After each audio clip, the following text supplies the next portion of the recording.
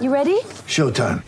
On May 3rd, summer starts with The Fall Guy. Let's do it later. Let's drink a spicy margarita. Make some bad decisions. Yes!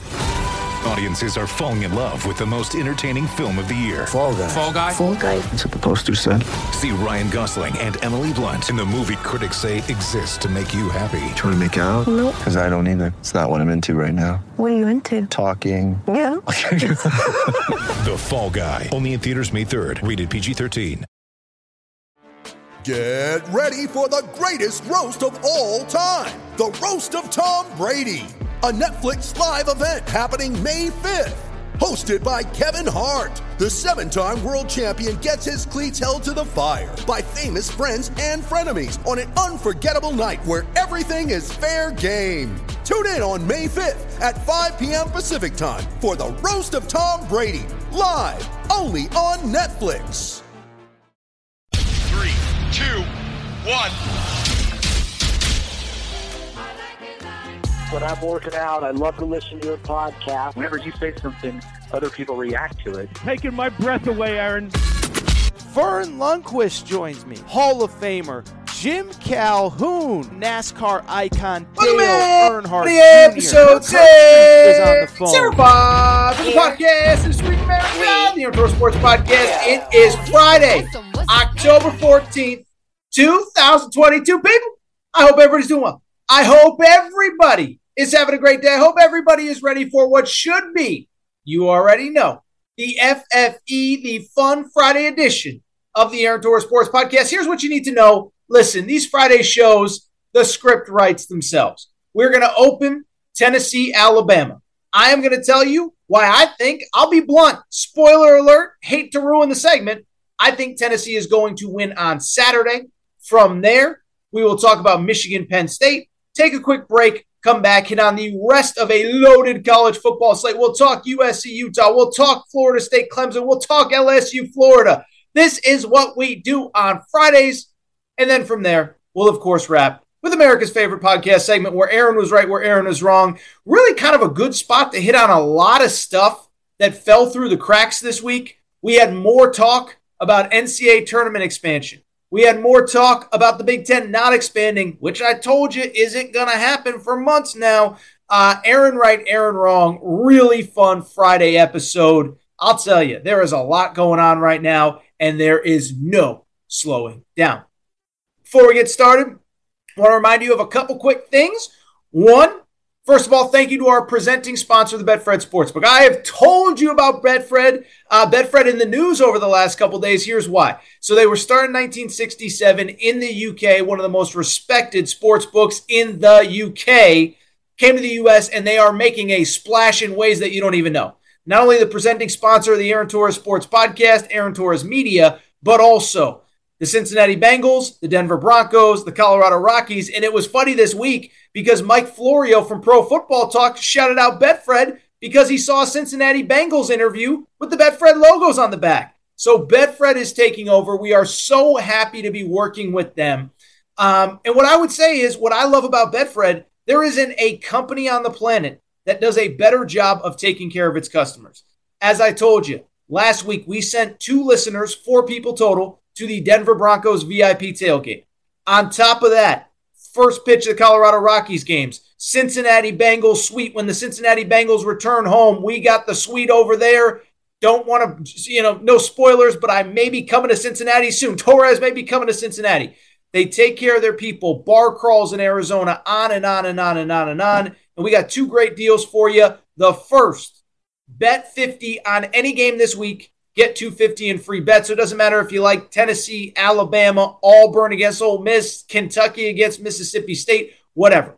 Bet 50, get $250 on any game. And then also, I should tell you, the Betfred Boost this week, you can get plus 110 odds on Tennessee, plus 7 against Alabama. That is the AT Boost. I'm going to tell you why you need to take advantage of it. Thank you to Betfred, our presenting sponsor. Also, thank you to Bracket Fanatics. Bracket Fanatics, of course, is our sponsor for our Aaron Torres NFL Pick'em Challenge. Every single week, here's the deal. We got a great deal going. Every week, we're giving out $100 in free cash to the winners of our weekly Pick'em Challenge, and we have a season-long $1,000 cash prize. So if you have not signed up yet, it is not too late. Go to bracketfanatics.com. Join Bracket Torres. Once you're there, you just got to pick every single game, not against the spread, not over-under, just a winner and a loser. We get winners every week that win a $100 cash prize. This week, our winner, congratulations to Decade of Dysfunction. I think I know who that is. Great guy, if it is who I think it is. Congrats to him. He is our weekly winner for this week, $100 cash prize, and of course, $1,000 season-long cash prize. Again, it is not too late to enter. It is not too late to make up for lost time. Get in, make your picks. We are giving $100 out every week, $1,000 season-long cash prize. Thank you to Bracket Fanatics. Thank you for everything that they do for the Aaron Torres Pod, Aaron Torres Media. And go to bracketfanatics.com. Join Bracket. But with that said, let's get to the topic of the day. And the topic of the day, you really don't need me to tell you. It's college football. We got ourselves an unbelievable slate. I would argue the best Saturday of college football that we have had yet. Michigan, Penn State in the early window. Alabama, Tennessee at 3:30. That 7:30, 8 o'clock window has LSU, Florida, Florida State, Clemson, USC, Utah. We got other good games across the country. It is going to be a great Saturday of college football. But we all know what the biggest game is, and we all know what, frankly, the biggest storyline is. The biggest game being Alabama at Tennessee, top 10 matchup, great rivalry. Third Saturday in October. This is a tradition that's gone on for decades and decades and decades. And I think you can argue that probably maybe this century. I mean, I'm not enough of a historian to know, but it's been 15, 18, 20 years since one of these games has felt as big and as important as the one that we're about to get Saturday. And I think we know what the conversation is going into this game where Alabama is a 7-point favorite in the Betfred Sportsbook. The conversation, it's pretty straightforward. It is, will Bryce Young play for Alabama? And if he does, and if he doesn't, what does it mean for the outcome of this game? And so when I look at this game, that is obviously the conversation. But I'm just going to get straight to the point, and I'm not going to beat around the bush. I think that we are actually looking at the conversation about Bryce Young wrong, and I think it leads me to this. I'm going to get straight to it. I'm going to tell you, you come here for strong opinions. I actually think Tennessee is going to win on Saturday and win regardless of whether Bryce Young plays. That's not totally a knock on Alabama. That's not totally credit to Tennessee, but let me explain why. First of all, when it comes to Bryce Young, kind of quick update, right? Hurts his shoulder against Arkansas, doesn't play last Saturday against Texas A&M. And then this week, Nick Saban, for the last really 2 weeks, dating back to the Arkansas game, he's been pretty coy with Bryce Young news. And I don't get the sense that he's doing it purposely or to manipulate us. I just think he doesn't know. I really think it is a game-time deal, a day-to-day thing. And Nick Saban used the word pitch count to describe Bryce Young's situation the other day. Pitch count essentially being like a pitcher where, yeah, he can go if you need him to, but you might only throw him 50 pitches instead of letting him go 100. You might let him only throw 4 or 5 innings instead of letting him go 9. And that's where Bryce Young appears to be. Like, he can probably play if he needs to, but it doesn't feel as though he's 100%. And so to me, when I look at kind of the 30,000-foot view on Bryce Young, I think we have to look at it from 3 different perspectives. The perspective where he plays and he's 100% healthy. The perspective where he plays and he's at less than 100%. And the perspective that he doesn't play at all. And so as we get more information, as we get deeper into the week, I think we can just go ahead. And again, I don't claim to be a doctor, but I'm just reading the tea leaves. I'm reading what Nick Saban says. I think we can go ahead and eliminate the idea that he's going to play at 100%. Don't claim to be a doctor. Not saying I am. I'm just saying if he is not practicing at 100% on Wednesday, I find it very hard to believe that by Saturday, middle of the day, he's going to be 100% like it's week 1 and he's fresh as daisies. I just don't buy that. And so when you start to look at the situation, the question then becomes, what is Alabama with Bryce Young at less than 100% if he plays at all? Let's work under the assumption that he plays, because I think if he doesn't play, I think that makes it even more likely that Alabama is not able to win this game. But even if he does play, I think this is the part of the equation that people have gotten wrong all week. I think all week people are saying, what if Bryce Young doesn't play? Here's my question, though. What if he plays and he's not at 100%? Because I think that's probably where we're trending on Saturday, and I think that could be bad news for Alabama. Listen, Bryce Young is an incredible talent. He might be the most talented quarterback in college football right now. But at the same time, part of what makes Bryce Young is he can do things he can't coach. He can make plays on the run. He can make plays with his feet. He can make throws across his body at weird angles, this, that. And I guess what I wonder going into Saturday is Nick Saban going to let him be that guy? Like, if he plays, I don't think Nick Saban's going to want him running around like crazy trying to make plays with his feet. And so when you look at Alabama with Bryce Young at less than 100%, that's a completely different Alabama. And I do wonder if even if Bryce Young plays, if Nick Saban, again, pulls back the reins and almost says, look, I think Nick Saban is very smart about all of this stuff. Even if Bryce Young plays, I think, one, it obviously gives Alabama a much better chance to win. But two, I think Nick Saban understands the big picture, 30,000, what it all means if Bryce Young, something were to happen in this game, right? One, I think Nick Saban is going to pull back the reins because he wants to protect Bryce Young.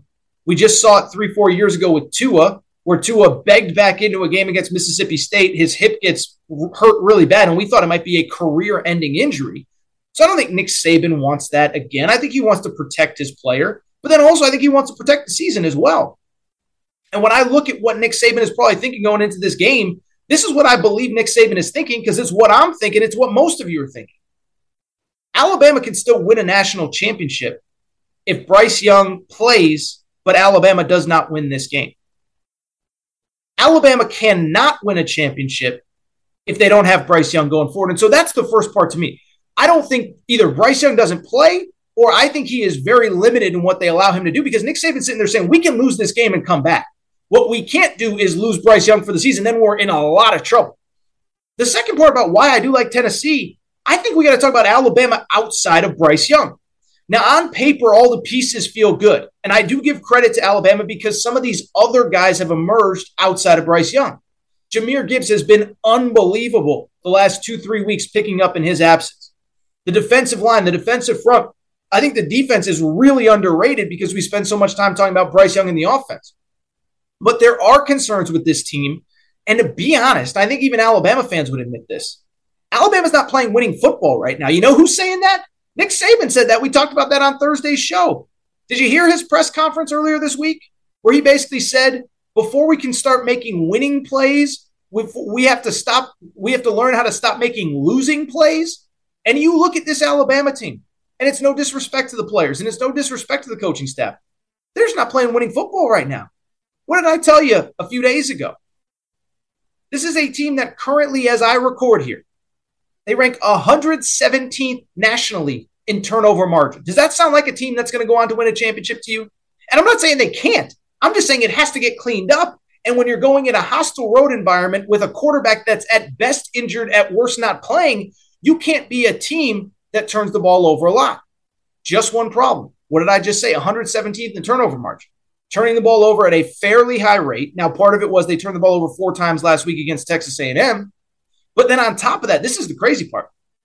They're not forcing any turnovers at all themselves. Go back and look. They forced 3 turnovers this year. That is unbelievable, especially when you consider they played a backup quarterback against Texas A&M. They essentially played a backup quarterback for 3 quarters against Texas. So maybe against the 2 best teams you played, or 2 out of the 3 if you include Arkansas in the mix, you played most of that time against the backup quarterback. And so when I look at this Alabama situation, forget Bryce Young. This is a team that is turning the ball over too much, isn't forcing enough turnovers. And then on top of that, you add the penalties. Like, this is unbelievable. This is not the Alabama team that we know. Alabama has been in the top 25 in turnover margin each of the last 3 years. I looked it up. They're one of the best in the country at it. But they're turning the ball over too much. They're not forcing enough turnovers. And here's the crazy part. That's on top of all the penalties. I remember talking about this after the Texas game. Remember the Texas game? Alabama, so many penalties, so many dumb mistakes, 15 total penalties, which was a record in the Nick Saban era. Fast forward, you think it got better? They had 10 penalties against Arkansas. So in their 2 road games this year, their 2 true road games, they have a combined 25 penalties, 12.5 penalties per game. You do that against Tennessee. You have even 7 or 8, forget 12.5. You have 7, 8 penalties. You give them an extra 50, 60, 70, 80, 95 yards. You're not winning this game. And the final reason I like Tennessee, I'll just tell you, Hendon Hooker. Isn't he kind of the prototype of the guys that have beaten Alabama in the past. I mean, think about the quarterbacks that have given Nick Saban trouble through the years. Deshaun Watson, Johnny Manziel, Cam Newton, Joe Burrow, Chad Kelly. I mean, you could go on and on down the list. What do they all have in common? They're guys that can make plays with their arm.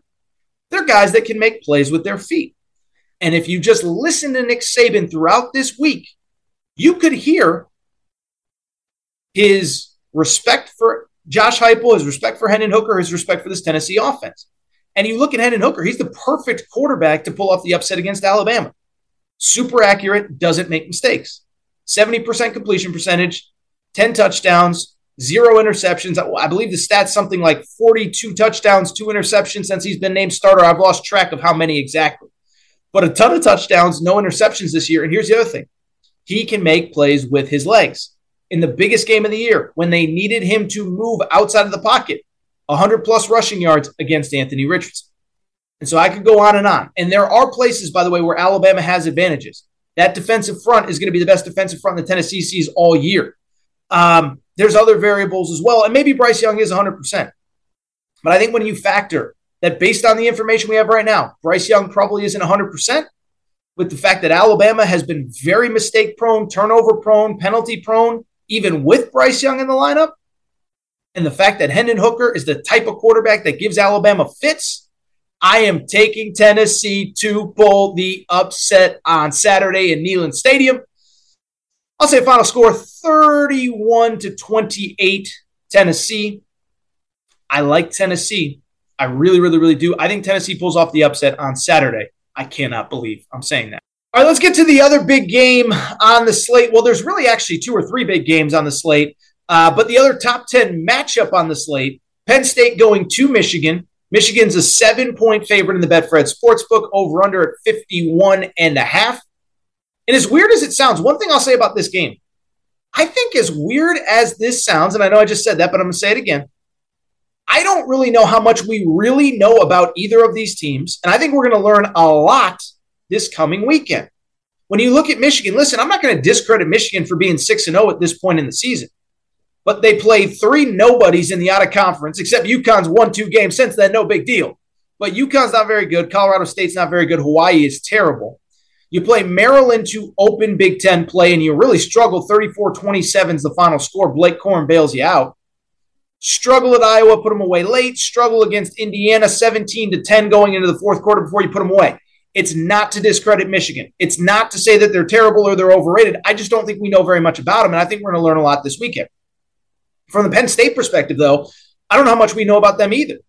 I think we all thought it was this incredible win that they had a few weeks ago against Auburn. Well, now we see what has happened to Auburn since then. They are a train wreck. I think this might be Brian Harson's last weekend as Auburn's head coach.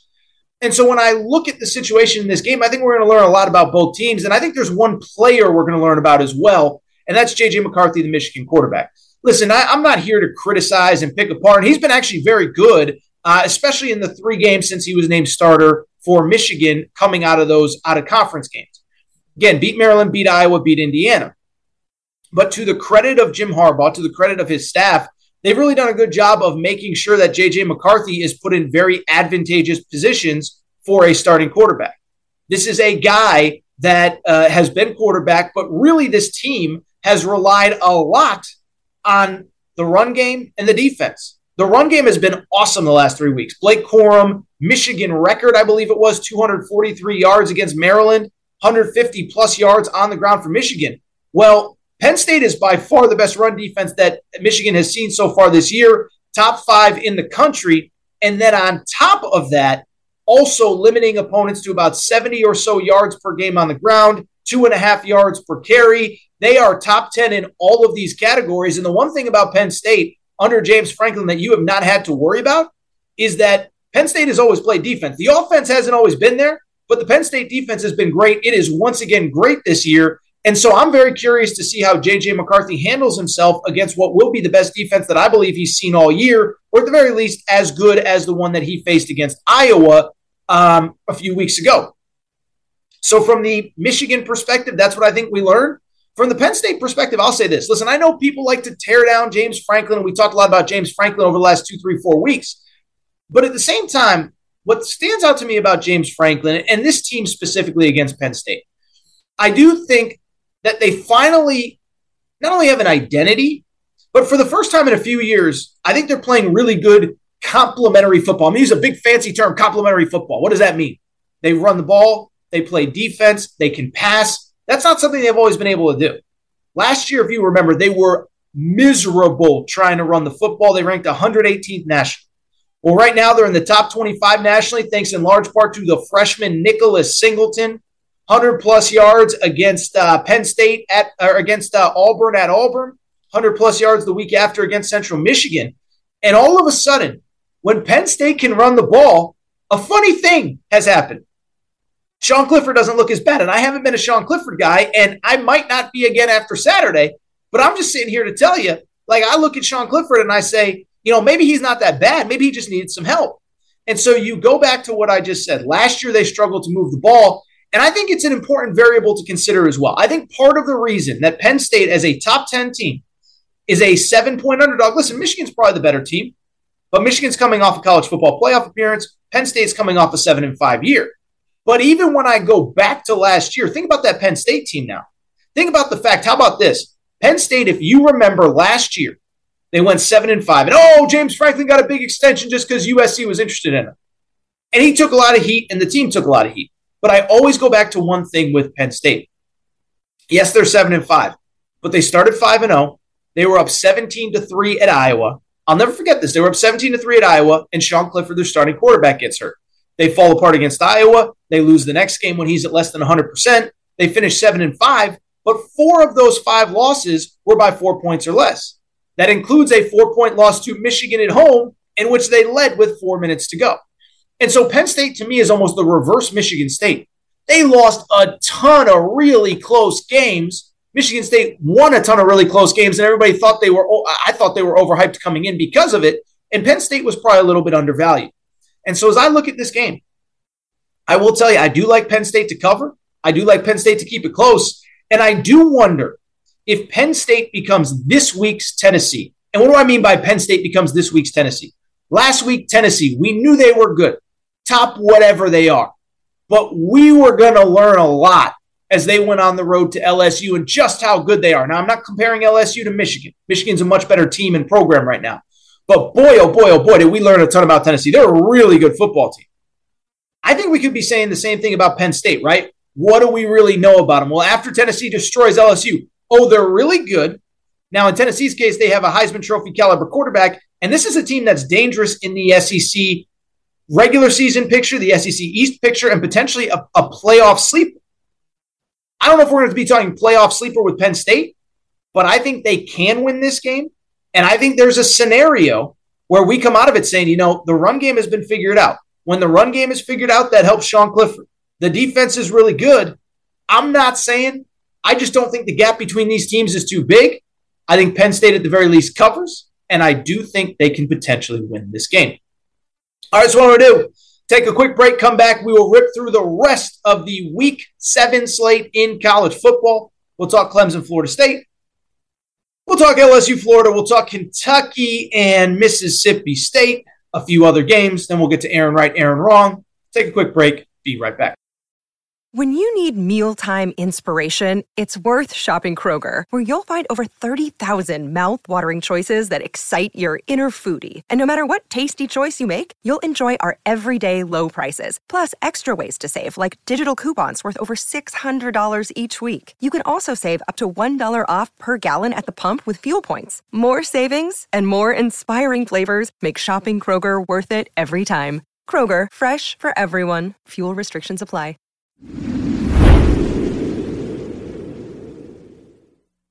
Judy was boring. Hello. Then Judy discovered ChumbaCasino.com. It's my little escape. Now Judy's the life of the party. Oh, baby, mama's bringing home the bacon. Whoa, take it easy, Judy. The Chumba life is for everybody. So go to ChumbaCasino.com and play over 100 casino-style games. Join today and play for free for your chance to redeem some serious prizes. ChumbaCasino.com. No purchase necessary. Void where prohibited by law. 18 plus terms and conditions apply. See website for details. Step into the world of power, loyalty, and luck. I'm gonna make him an offer he can't refuse. With family, cannolis, and spins mean everything. Now, you wanna get mixed up in the family business. Introducing The Godfather at ChumbaCasino.com. Test your luck in the shadowy world of The Godfather slot. Someday, I will call upon you to do a service for me. Play The Godfather, now at ChumbaCasino.com. Welcome to the family. No purchase necessary. VGW Group. Void where prohibited by law. 18 plus. Terms and conditions apply. All right, everybody. I am back. Good to be back. Let's get to the rest of the Week 7 slate. 1, cannot believe we're at Week 7. 2, it shows you how good these games are that I haven't even gotten to. We're in the second segment. I haven't gotten to Utah, USC. Haven't gotten to Clemson, Florida State. Haven't gotten to LSU, Florida. So it's just an unbelievable group of games. Let's get into it really quick. I do want to start with, I think, probably the third marquee game of Saturday. And what's cool is they're all spaced out pretty evenly, right? We got Penn State, Michigan in the early window. We got Tennessee, Alabama in that mid window. And then in the late window, we got a couple great games. But how about this?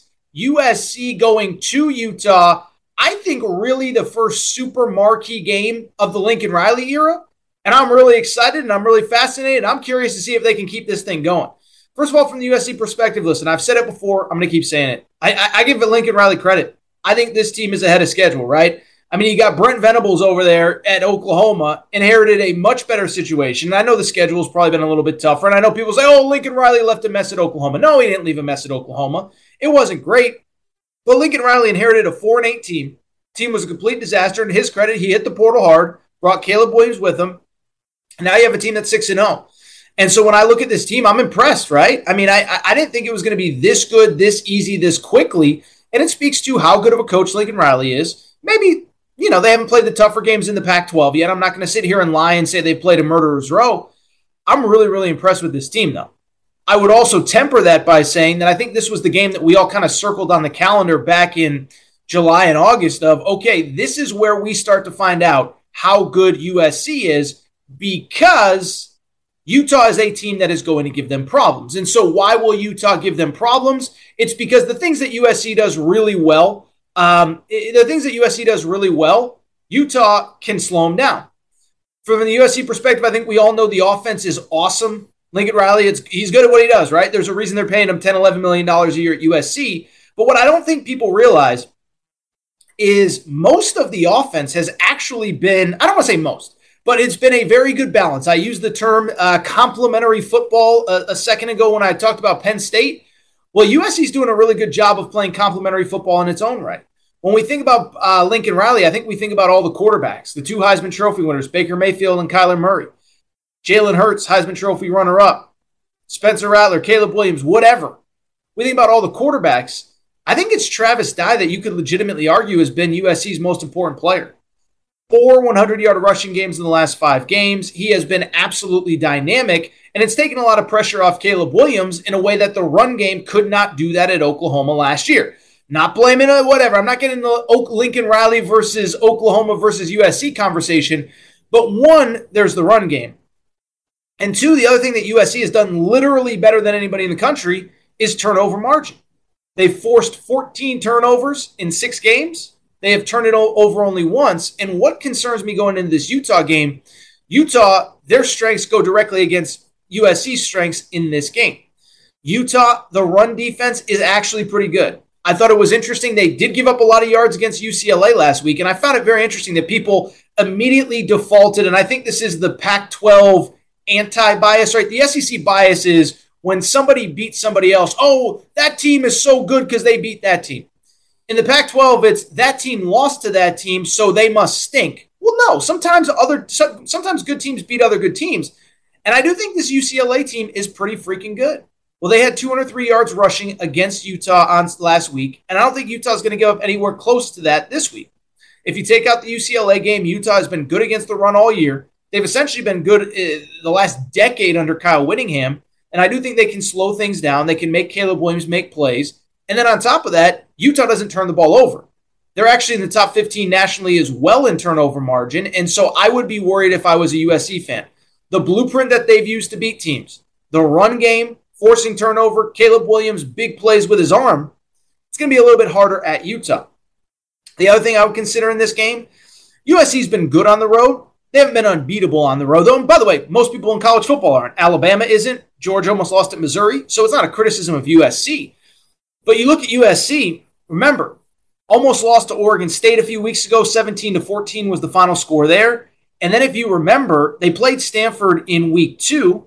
They won 41-28. But you go back to that game, and Stanford had 2 turnovers deep inside their own territory, which basically set up 10 gimme points for USC, a touchdown, and then a field goal. So you take off those 10 points off the board, all of a sudden you're looking at a situation where, you're looking at a 31-28 game feels a lot different than 41-28. So I could go on, but USC is a 3.5 point underdog in the Betfred Sportsbook. I actually do like USC to not win this game. It's a weird way of saying I like Utah to win. I think they're just a bad matchup for USC. Doesn't stop USC from reaching any of their goals this year. Remember, they still have to play at UCLA. They win that game, they're probably going to the Pac-12 championship game. No Oregon on the schedule, no Washington on the schedule. Really interesting times for USC. Really quickly, some of the other games I want to get to. Clemson, Florida State. I talked about USC overachieving. I don't think we can say Clemson is overachieving. They were the ACC favorite in the preseason. Even in a down year last year, they won 10 games. But if you think about what we were talking about, and I talked about this the other day, when you talk about how we were talking about Clemson in the preseason, 10 wins, DJ can't do this, they're taking a step back, the ACC is catching up. Well, they're 6-0. They've beaten 2 top 25 teams in the last 2 weeks. They've won 2 conference road games in the last 3 weeks. And so I look at this whole situation at Clemson and I say, I don't ever remember a team this good virtually getting no publicity at all. Now, part of it, it's the ACC. I get it. I also think people probably just don't like Dabo Swinney that much, and so that's probably part of it as well.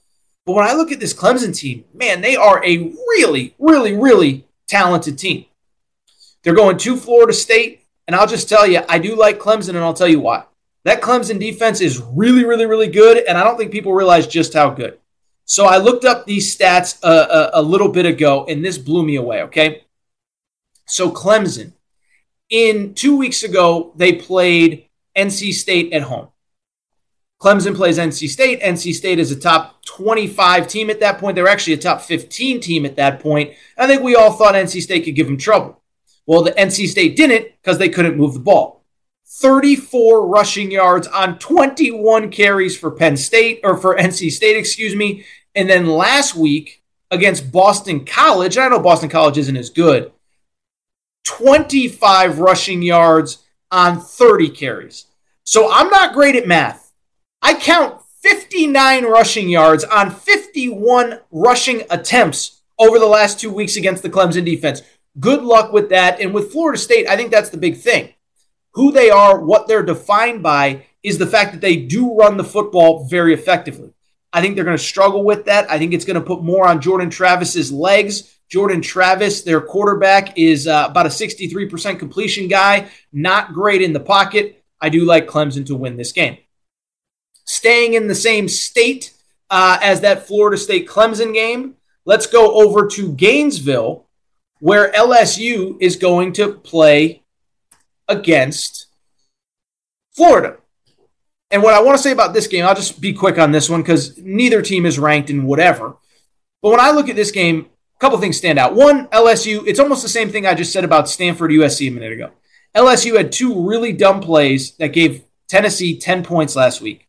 They muffed the opening kickoff of the game. That's 7 points on the board for Tennessee. And then Brian Kelly had some weird play calling late that allowed Tennessee to get a field goal right before the half. So you do some quick mental math. That's 10 points that LSU gave Tennessee. And if LSU loses that game, they lost 40-17. If they lose 30-17, I'm not saying that people are happy, but what I am saying is it does feel like one of those scenarios where probably we feel a little bit different about LSU. Keep in mind also, as great as that Tennessee pass rush is, and I think they're really good, LSU is without a starting left tackle. He comes back in this game, and I like LSU as a underdog at Florida. When I look at Florida, what I see is this. I don't see a very good football team right now. And I think a lot of the Florida opinion is skewed by 2 things. They beat Utah in week 1, and Anthony Richardson had an out-of-body experience against Tennessee a few weeks ago. Against Tennessee, this is what Anthony Richardson did. 453 yards passing, 2 touchdowns in that upset. You know what he's done the rest of the season if you take out that Tennessee game against FBS teams? He's played 4 other FBS teams. Utah, Kentucky, South Florida, Missouri. How about this? 489 yards, 1 touchdown, 5 interceptions. And so I'm sorry, I don't buy this Anthony Richardson turn a corner against Tennessee. Look at what he did last week against Missouri in a home game for the Gators. 8 of 14, 68 yards, 1 touchdown, 1 interception. That guy turned a corner? No, I like LSU to win this game. Really quickly, Mississippi State at Kentucky. Mississippi State's a 4-point favorite in the Betfred Sportsbook. I like Mississippi State, and I know it's possible that Will Levis is back. The reports seem to indicate that he will be back, but it's kind of what I said about Bryce Young earlier. With Bryce Young, I said, even if he plays, is he going to be at 100%? I kind of feel the same way about Will Levis. Will Levis missed last week with a foot injury. Is he just going to come back and run and throw all over the field? I don't really see it. I like Mississippi State. Remember, this was a team I liked in the preseason. I said take the over of 6.5 wins. Well, they're 5-1. Their one loss they led going into the fourth quarter, and all of their wins, all 5 of them, including wins against Texas A&M, against Arkansas, they're all by double figures. Really good team. I like the Mississippi State over Kentucky. A couple others to keep an eye on. I'm not going to preview them. Oklahoma, Kansas. My buddy Brent Venables, you better not lose to Kansas at home. I know Kansas has improved. You lose to Kansas at home, the Boo Birds are going to come out. Texas plays Iowa State early. Texas, you want to prove to America that you've turned a corner, that it's not all the joking Texas is back. Go out and win that game. And an interesting one in the Big Ten West. How about Minnesota as an almost touchdown favorite on the road at Illinois? These are the top, you will not believe this. These are the top 2 defenses in all of college football right now, Illinois and Minnesota. No strong opinion on that one, but that one should be fun. All right, loaded show today, and loaded week in college football. What I do want to do, though, I do want to take a quick break. I do want to come back, and when I come back, I want to wrap with what has quickly become America's favorite segment, where Aaron was right, where Aaron was wrong. We do it every Friday, and I think this week we actually have quite a bit to talk about, some smaller stuff that fell through the cracks. Kevin Warren had some things to say about Big Ten expansion. We have new rumors about an expanded NCAA tournament, the one and done, plus the usual college football. Going to take a quick break. We will be right back.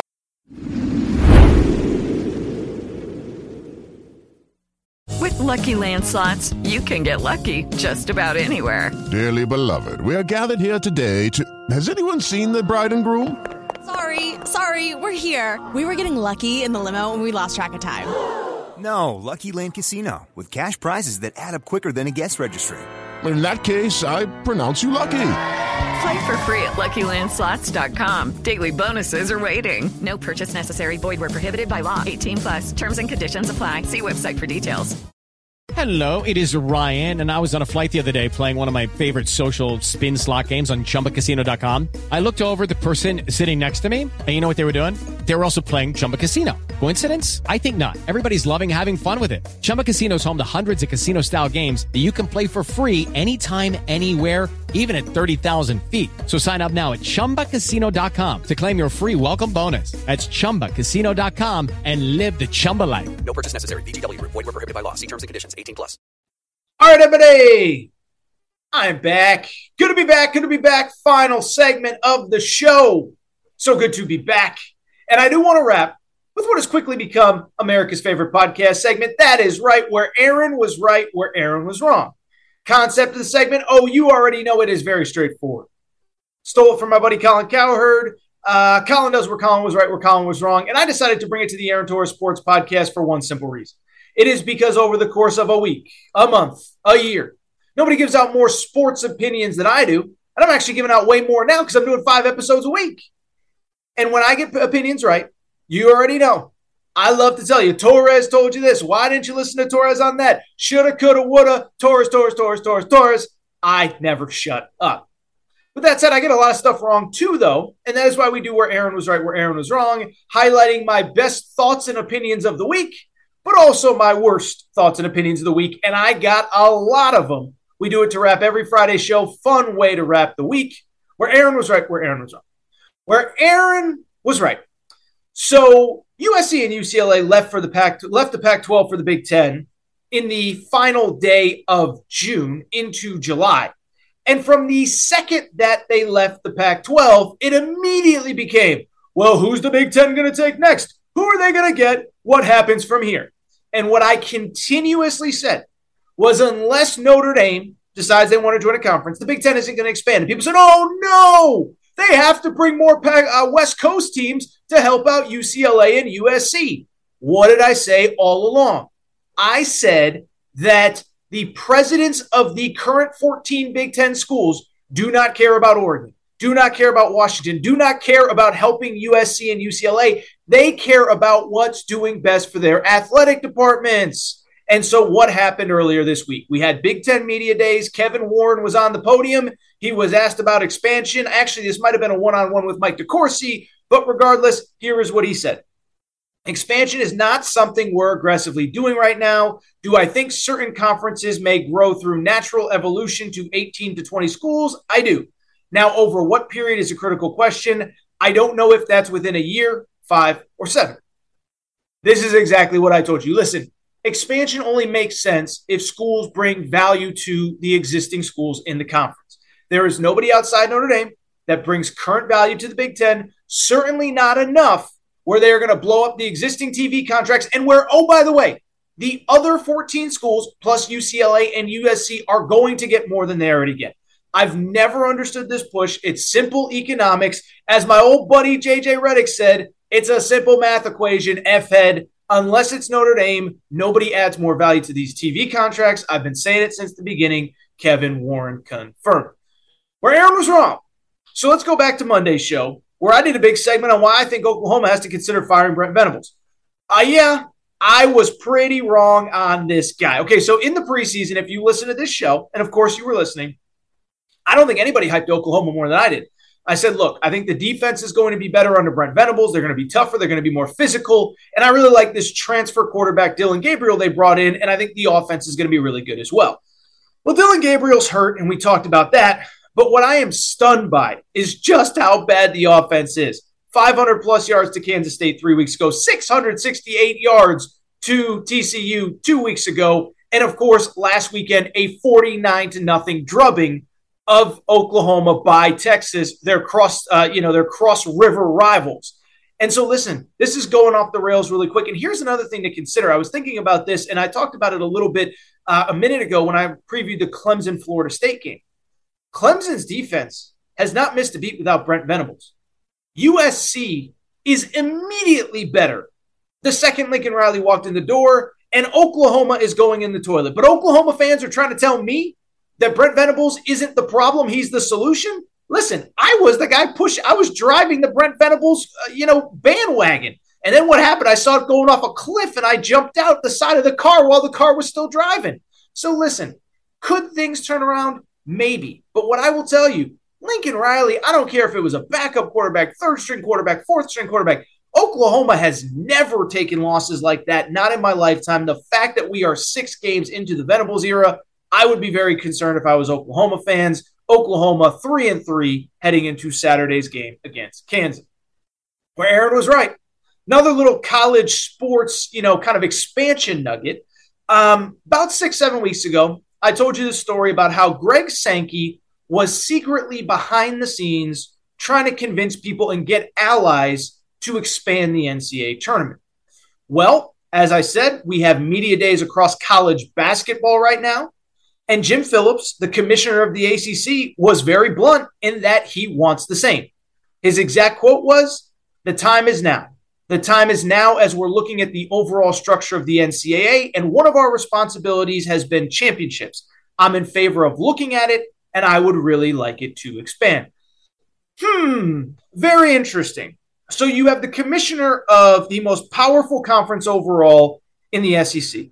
And you have the commissioner of the ACC, which has historically been the best basketball conference or one of the 2 or 3 best basketball conferences. Oh, so those guys want expansion. And why is that? It's because it benefits them. Now, I'll give Jim Phillips a little bit of credit because he did say he doesn't want to remove the automatic qualifier. So the St. Peters, the Central Connecticut's, the Eastern Kentuckys, the Murray States, they would still get in if they won their conference. But at the same time, all this is about is the simple fact that the SEC and the Big Ten and the ACC want to get more teams in because they want more money. But here's the problem. We have 68 spots. We struggle to get 68 teams any given year. There aren't that many good teams. They're going to try to tell you that we're leaving out teams that are deserving. They're going to try to tell you, and they're trying to tell you, that we're leaving out teams that are good enough to win the championship because George Mason and UCLA and a bunch of other schools made it as an 11 seed to the Final Four. Maybe not George Mason. Maybe it was VCU. Here's the bottom line. I tell you this stat all the time. Since 2007, the last 15 NCAA tournaments, 11 have been won by 1 seeds. 1 has been won by the number 1 2 seed in Villanova in 2016. And the other 2 championships were won by UConn in 2011 with Kemba Walker and UConn in 2014 with Shabazz Napier.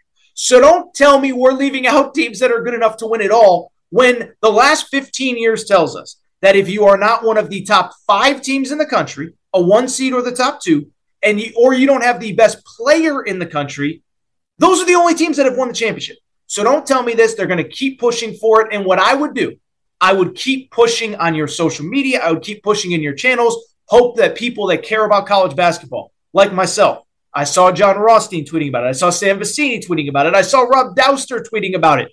Hope these guys and girls keep pushing it because the bottom line is nobody wants this. Fans don't want it. I would argue that fans of schools that could get in, if your team finishes 9th in the ACC, chances are pretty good. You don't want to watch them anymore once the tournament starts anyway. Same with the 11th in the SEC or the 12th in the Big Ten or whatever. Nobody wants it except for the commissioners who benefit to make the most. We have to put a stop to this, where Aaron was wrong.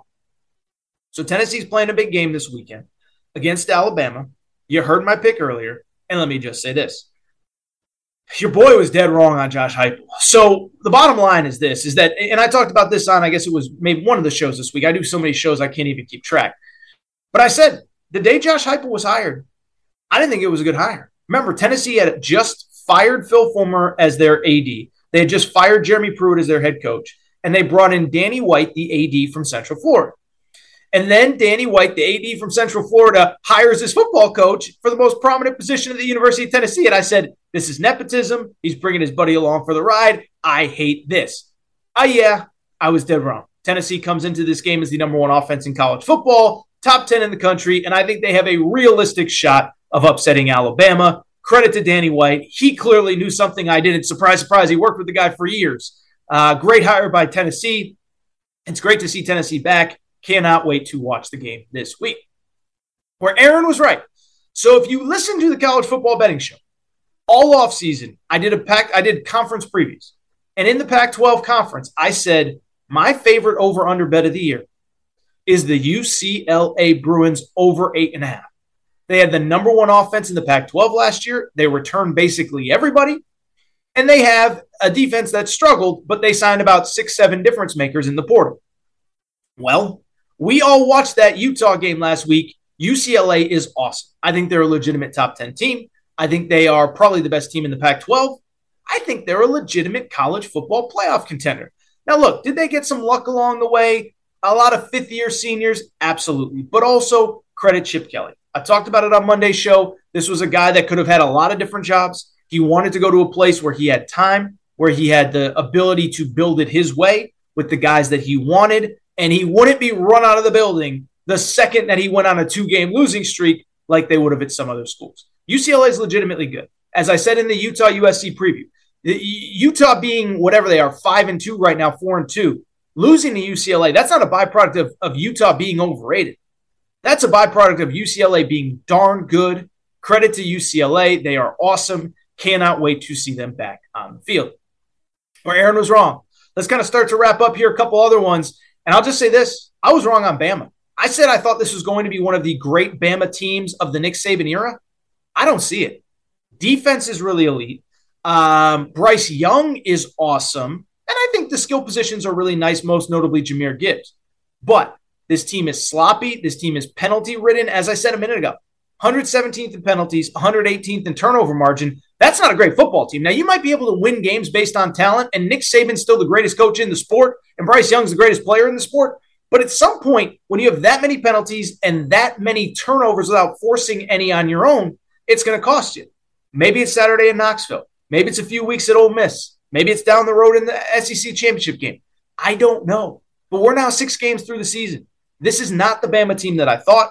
They can still turn it around. They can still win a national championship. But Nick Saban said it himself. They're not playing winning football right now. They are not playing winning football right now. Quickly, Aaron Wright. Jonathan Givony, ESPN, was at Team USA basketball minicamp this week for the younger players, so 18 and under. He kind of felt the temperature of the room, and it was near universal. Remember, these Team USA camps, they can have NBA coaches, NBA scouts, NBA personnel. It was universal. Nobody in the NBA wants to remove the one and done. This story came out about 3-4 weeks ago. Shams Charania, if you remember, I said Shams basically reported that the NBA is potentially on the cusp of removing the one and done rule. And what did I tell you at the time? I said, this is not anything that anybody wants except for Adam Silver. Just think about it at its most basic level. Think about everything that college basketball is currently doing for the NBA. It allows NBA teams to not have to evaluate high school players. It allows them not to have to draft high school players. It allows them to see them against older competition. It allows these NBA teams to see how they handle themselves when they're living away from home, when mom and dad aren't there, when they have responsibility, when they have to go to class, when people aren't all over them. Not to mention the marketing, the branding, the this, the that, the other thing. Add in NIL, nobody's going broke in college anymore. And college is the perfect minor league feeder system for the NBA. And so GMs don't want to draft 18-year-olds. Coaches don't want to coach them. Agents don't want to give up leverage in the draft process in terms of how to finagle players to certain spots. And so it comes down to everything that I told you. There's only one person that wants this rule changed. It's Adam Silver. His GMs don't want it. His coaches don't want it. His front offices don't want it. His owners don't want to pay unproven 18-year-olds. I don't get why this is the hill that he wants to die on. I mean, I'm not surprised, right? I mean, nothing this guy does makes sense. Everything he touches turns to you-know-what, doo-doo. I'm just going to say it. First time I've ever used that term on the show, but that's exactly what it turns into. And so I don't get it. I don't get what his fascination is. It's not unfair. Players are now making millions at the college level. You get another year to scout them, to evaluate them, to develop them. I just don't get this one from Adam Silver's perspective. I really don't. Finally, where Aaron was wrong. So we've talked a lot about expansion on this show, or in this segment. Expanding the college football or the college basketball NCAA tournament, expanding Big Ten. I'm not in favor of expansion. In general, I'm not in favor of expansion. In general, expansion waters stuff down. It's going to water down the NCAA tournament. I don't really love it for college football. I don't really love it for even the NFL. We went to 7 playoff teams last year. That last team didn't belong. But with that said, I have to admit something. I caught some of the MLB playoffs last weekend with that expanded wild card round. I don't even know what they call it, but basically the way the MLB playoffs are set up now is it used to be the wild card game fed into the wild card round. Now you have 4 teams playing a 3-game series. Those winners advance to the wild card round where they play the top 4 teams and top 2 teams in each league, the American League and the National League. I liked it. Exciting games, packed houses, games from, noon Eastern till 10, 11 o'clock at night. It made for probably a really fun Friday, Saturday, Sunday of baseball into this week where Tuesday, Wednesday were awesome, Thursday as well. I give MLB credit. I'm not generally in favor of expanding things, especially postseasons, but I think they got this one right. All right, I think that's it for this episode of the Aaron Torres Sports Podcast. What a show it was. Before we get out of here, I want to remind you, if you're not subscribed to the podcast, make sure to do so. Apple, Spotify, Amazon Music, Google Music, wherever you listen to podcasts, make sure that you are subscribed to the Aaron Torres Sports Podcast.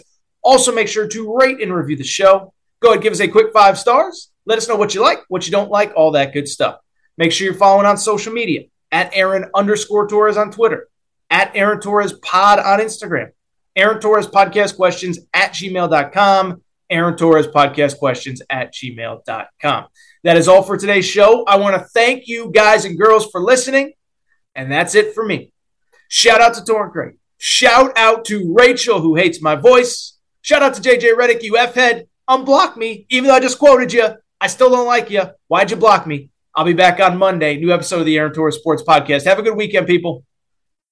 With Lucky Land Slots, you can get lucky just about anywhere. Dearly beloved, we are gathered here today to... Has anyone seen the bride and groom? Sorry, we're here. We were getting lucky in the limo and we lost track of time. No, Lucky Land Casino, with cash prizes that add up quicker than a guest registry. In that case, I pronounce you lucky. Play for free at LuckyLandSlots.com. Daily bonuses are waiting. No purchase necessary. Void where prohibited by law. 18+. Terms and conditions apply. See website for details. Hello, it is Ryan, and we could all use an extra bright spot in our day, couldn't we? Just to make up for things like sitting in traffic, doing the dishes, counting your steps, you know, all the mundane stuff. That is why I'm such a big fan of Chumba Casino. Chumba Casino has all your favorite social casino-style games that you can play for free anytime, anywhere with daily bonuses. That should brighten your day a little. Actually, a lot. So sign up now at ChumbaCasino.com. That's ChumbaCasino.com. No purchase necessary. VGW Group. Void where prohibited by law. See terms and conditions. 18+.